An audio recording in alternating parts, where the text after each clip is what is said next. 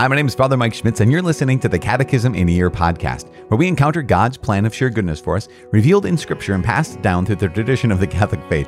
The Catechism in a Year is brought to you by Ascension. In 365 days, we'll read through the Catechism of the Catholic Church, discovering our identity in God's family as we journey together toward our heavenly home.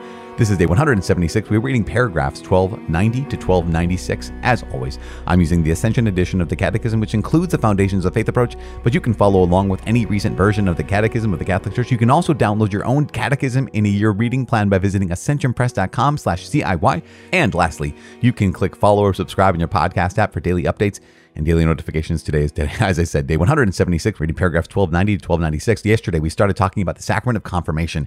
We continue today by talking about some nuts and bolts. First is that there's two traditions in the church when it comes to the sacrament of confirmation. Remember, the first sacrament of initiation, what gives us new life in Christ, is baptism. That we recognize that we must have that sacrament of confirmation for the completion of baptismal grace. So in the East and in the West, two traditions developed over the course of time. One emphasized the unity of baptism and confirmation. The other emphasized the role of the bishop and the office of the bishop. So that's important. The first couple paragraphs, we'll talk about that. We're also going to talk about the signs and the rite of confirmation. So like anointing, that there's oil, that there's a spiritual seal that is imprinted on the person. Remember, there's an indelible mark that accompanies these sacraments of baptism, of confirmation, of holy orders as well. But today we're talking about confirmation. So keep in mind all of these things. The signs and rite of confirmation developed in two different ways in the East and West. And also, but they have a unity in the sense that there is the sign of anointing, there's the matter of oil, and there is this spiritual seal that is imprinted on the person who is claimed by Jesus Christ and is sealed by the Holy Spirit. And so we're going to talk about that today. As we dive in, let's take a moment and just pray. Father in heaven, we give you glory and we praise your name. We thank you for the outpouring of your Holy Spirit. We thank you for the gift and the grace of confirmation. We thank you for making us your sons and daughters in baptism. And we thank you for sending us out into this world as your missionaries, for sending us out into this world as your disciples, for sending us out into this world as your apostles, those who are sent into this world to bring the good news. But first, Lord, before we're sent, we need to receive your grace. We need to receive your very essence, your very being, your Holy Spirit. So Lord, once again, pour out fresh among all of us, baptized and unbaptized, confirmed and not yet confirmed. Pour out on all of us an abundance of your Holy Spirit, because you promised, you, Father, would give the Holy Spirit to all of those who ask for it. Jesus, you promised that your Father and ours would give the Holy Spirit to anyone who asks. And so, Father, in the name of Jesus, we're asking for that outpouring of the Holy Spirit upon our lives, now and always. In Jesus' name we pray. Amen. In the name of the Father, and of the Son, and of the Holy Spirit. Amen. This is day 176. We are reading paragraphs 1290 to 1296. Two traditions, East and West. In the first centuries, confirmation generally comprised one single celebration with baptism, forming with it a double sacrament, according to the expression of St. Cyprian. Among other reasons, the multiplication of infant baptisms all through the year, the increase of rural parishes, and the growth of dioceses often prevented the bishop from being present at all baptismal celebrations. In the West, the desire to reserve the completion of baptism to the bishop caused the temporal separation of the two sacraments. The East has kept them united, so that confirmation is conferred by the priest who baptizes, but he can do so only with the myron consecrated by a bishop.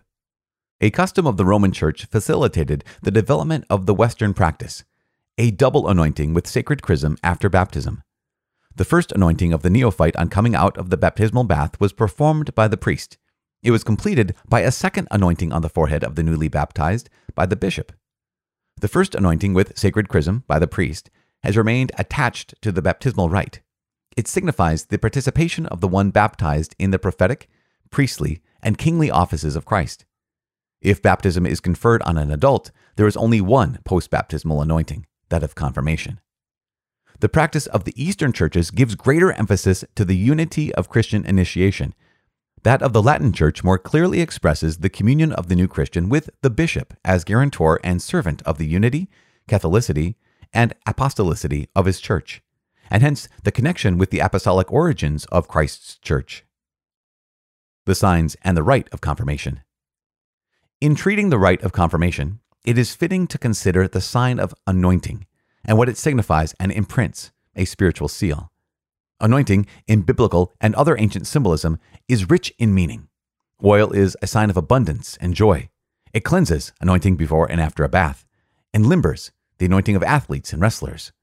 Oil is a sign of healing, since it is soothing to bruises and wounds, and it makes radiant with beauty, health, and strength. Anointing with oil has all these meanings in the sacramental life. The pre-baptismal anointing with the oil of catechumens signifies cleansing and strengthening. The anointing of the sick expresses healing and comfort. The post-baptismal anointing with sacred chrism in confirmation and ordination is the sign of consecration. By confirmation, Christians, that is, those who are anointed, share more completely in the mission of Jesus Christ and the fullness of the Holy Spirit with which he is filled, so that their lives may give off the aroma of Christ. By this anointing, the confirmand receives the mark, the seal of the Holy Spirit. A seal is a symbol of a person, a sign of personal authority or ownership of an object. Hence, soldiers are marked with their leader's seal and slaves with their master's. A seal authenticates a juridical act or document and occasionally makes it secret. Christ himself declared that he was marked with his Father's seal. Christians are also marked with a seal. As St. Paul wrote to the Corinthians, "It is God who establishes us with you in Christ and has commissioned us. He has put his seal on us and given us his Spirit in our hearts as a guarantee." The seal of the Holy Spirit marks our total belonging to Christ, our enrollment in his service forever, as well as the promise of divine protection in the great eschatological trial. All right, there we have it, paragraphs 1290 to 1296. I think the historical recounting of how this sacrament developed in the East and the West is really remarkable. I don't know if you want to go back and just reread paragraph 1290 and then 1291 and 1292, but 1290 highlights this that in the East and the West, originally, here's this double sacrament, right, that St. Cyprian talks about, that baptism and confirmation would be pretty much united, but also that confirmation seems pretty much originally, in the West at least, in the Latin Church, kind of reserved for the bishop, right? This is the role of that successor of the apostles to impart the sacrament of confirmation on believers, on Christians. And so what happens is over the course of time, where you have infant baptisms, you have baptisms happening all of the time, and the bishop can't be there all of the time. And so what happens is you get baptized right away, and then later on in life, there's a temporal separation, right? In time, there's an in-time separation between one's baptism and one's confirmation, because they wanted to highlight the unity of the Christian with the bishop, right? Because that's so important to highlight the unity of the Christian, the individual believer, with the body of Christ symbolized by the bishop. In the East, yes, they still had that same desire to have unity. They had that desire of, they understood the role of the bishop, but they had commissioned their priests to be able to confirm in some ways in the name of the bishop or in the place of the bishop, instead of the bishop having to be there. Of course, that sacred chrism or myron was blessed by the bishop, just like ours is now in the Latin Church in the West. The chrism, sacred chrism, is always blessed by the bishop of that person's diocese. And so there's always a connection, both in the East and the West. There's a connection, an apostolic connection, right? A episcopal connection between the sacraments of initiation and the office or the authority of the bishop, which is remarkable. It's just developed two different ways in the East and in the West. And I love how 1292 just highlights the practice in the Eastern churches gives greater emphasis to the unity of Christian initiation, so baptism and confirmation. That of the Latin Church more clearly expresses the communion of the new Christian with the bishop. And so it's an emphasis, right? It's a difference in emphasis. And so they're both beautiful, they're both acceptable, and they both bear fruit in abundant ways. But they're different. And here we are, different, East and West. Now, the last paragraphs, 1293 to 1296, highlighting what it is to be anointed. Remember, even just what it is to use oil. It's interesting every time. Well, the last couple of years, we have a new bishop in our diocese. I can't call him new anymore. It's maybe 3 years now. But when I'm at his masses for Holy Week and his masses for like the Chrism Mass, where he blesses that oil, he will go through this 1293. Not saying it's from 1293, but goes through all of the uses, the abundant uses of oil, both in the Bible and in the ancient world. And so that's what happens here in 1293. It's so cool when he talks about it, because oh my gosh, the way in which cultures, the way in which scripture has used oil. So What does it do? It's a sign of abundance and joy. That, just think that Scripture talks about how, the oil on one's head runs down into his beard in the collar of Aaron's robes. This is the anointing oil of the priest. It's a sign of abundance, a sign of joy. Goes on to say that oil cleanses, because people before and after a bath, they would use oil. This is a whole process. It limbers, so athletes and wrestlers would kind of warm up their bodies with oil. Also, be able to fight better because you can't get a grip on somebody when they're covered in oil. It's a sign of healing, is soothing to bruises and wounds, and it makes radiant with beauty, health, and strength. We know this because we have this, right? We have a moisturizer, and that makes a person radiant with beauty, health, and strength, and has all these meanings also in the sacramental life. And I know sometimes people are like, you don't have to walk through and just tell us what you just told us. But in 1294, it does highlight some things that if we go through them too quickly, you can kind of miss some of these really important beats. So let's look at some of these beats. So all these meanings in the sacramental life, this is paragraph 1294. The pre-baptismal anointing of with the oil of catechumens signifies what? It signifies cleansing and strengthening. So before a person is baptized, they're anointed with oil, and that part of the rite talks about this transfer from being under the domain and dominion of the evil one, and being transferred into the domain of the Lord. It signifies cleansing and strengthening. We have the anointing of the sick, right? That's another sacrament. The anointing of the sick used to be called last rites. It expresses healing and comfort. Remember, oil is associated with healing and comfort. The post-baptismal anointing, there's two of them. One is in confirmation or holy orders. Ordination is a sign of consecration. So when a priest or a bishop is ordained with that sacred chrism, they're consecrated. They're set apart for this task. God is saying, okay, you're being set apart to be a priest, to serve in this way, to be a bishop and serve in this way. But also, the anointing with the sacred chrism and confirmation is the sign of consecration. So it's not just for priests and bishops to have that sign of consecration of anointing. It's also for you.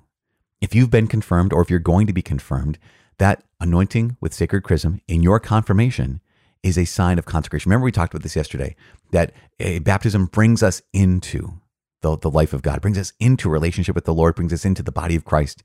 Confirmation sends us out, right? It sends us out into the world. It goes on to say, by confirmation, Christians, that is those who are anointed, share more completely in the mission of Jesus Christ and the fullness of the Holy Spirit with which he is filled, so that their lives may give off the aroma of Christ. Remember, you've been commissioned. If you've been confirmed, you have been commissioned to share more completely in the mission of Jesus Christ. What is the mission of Jesus Christ?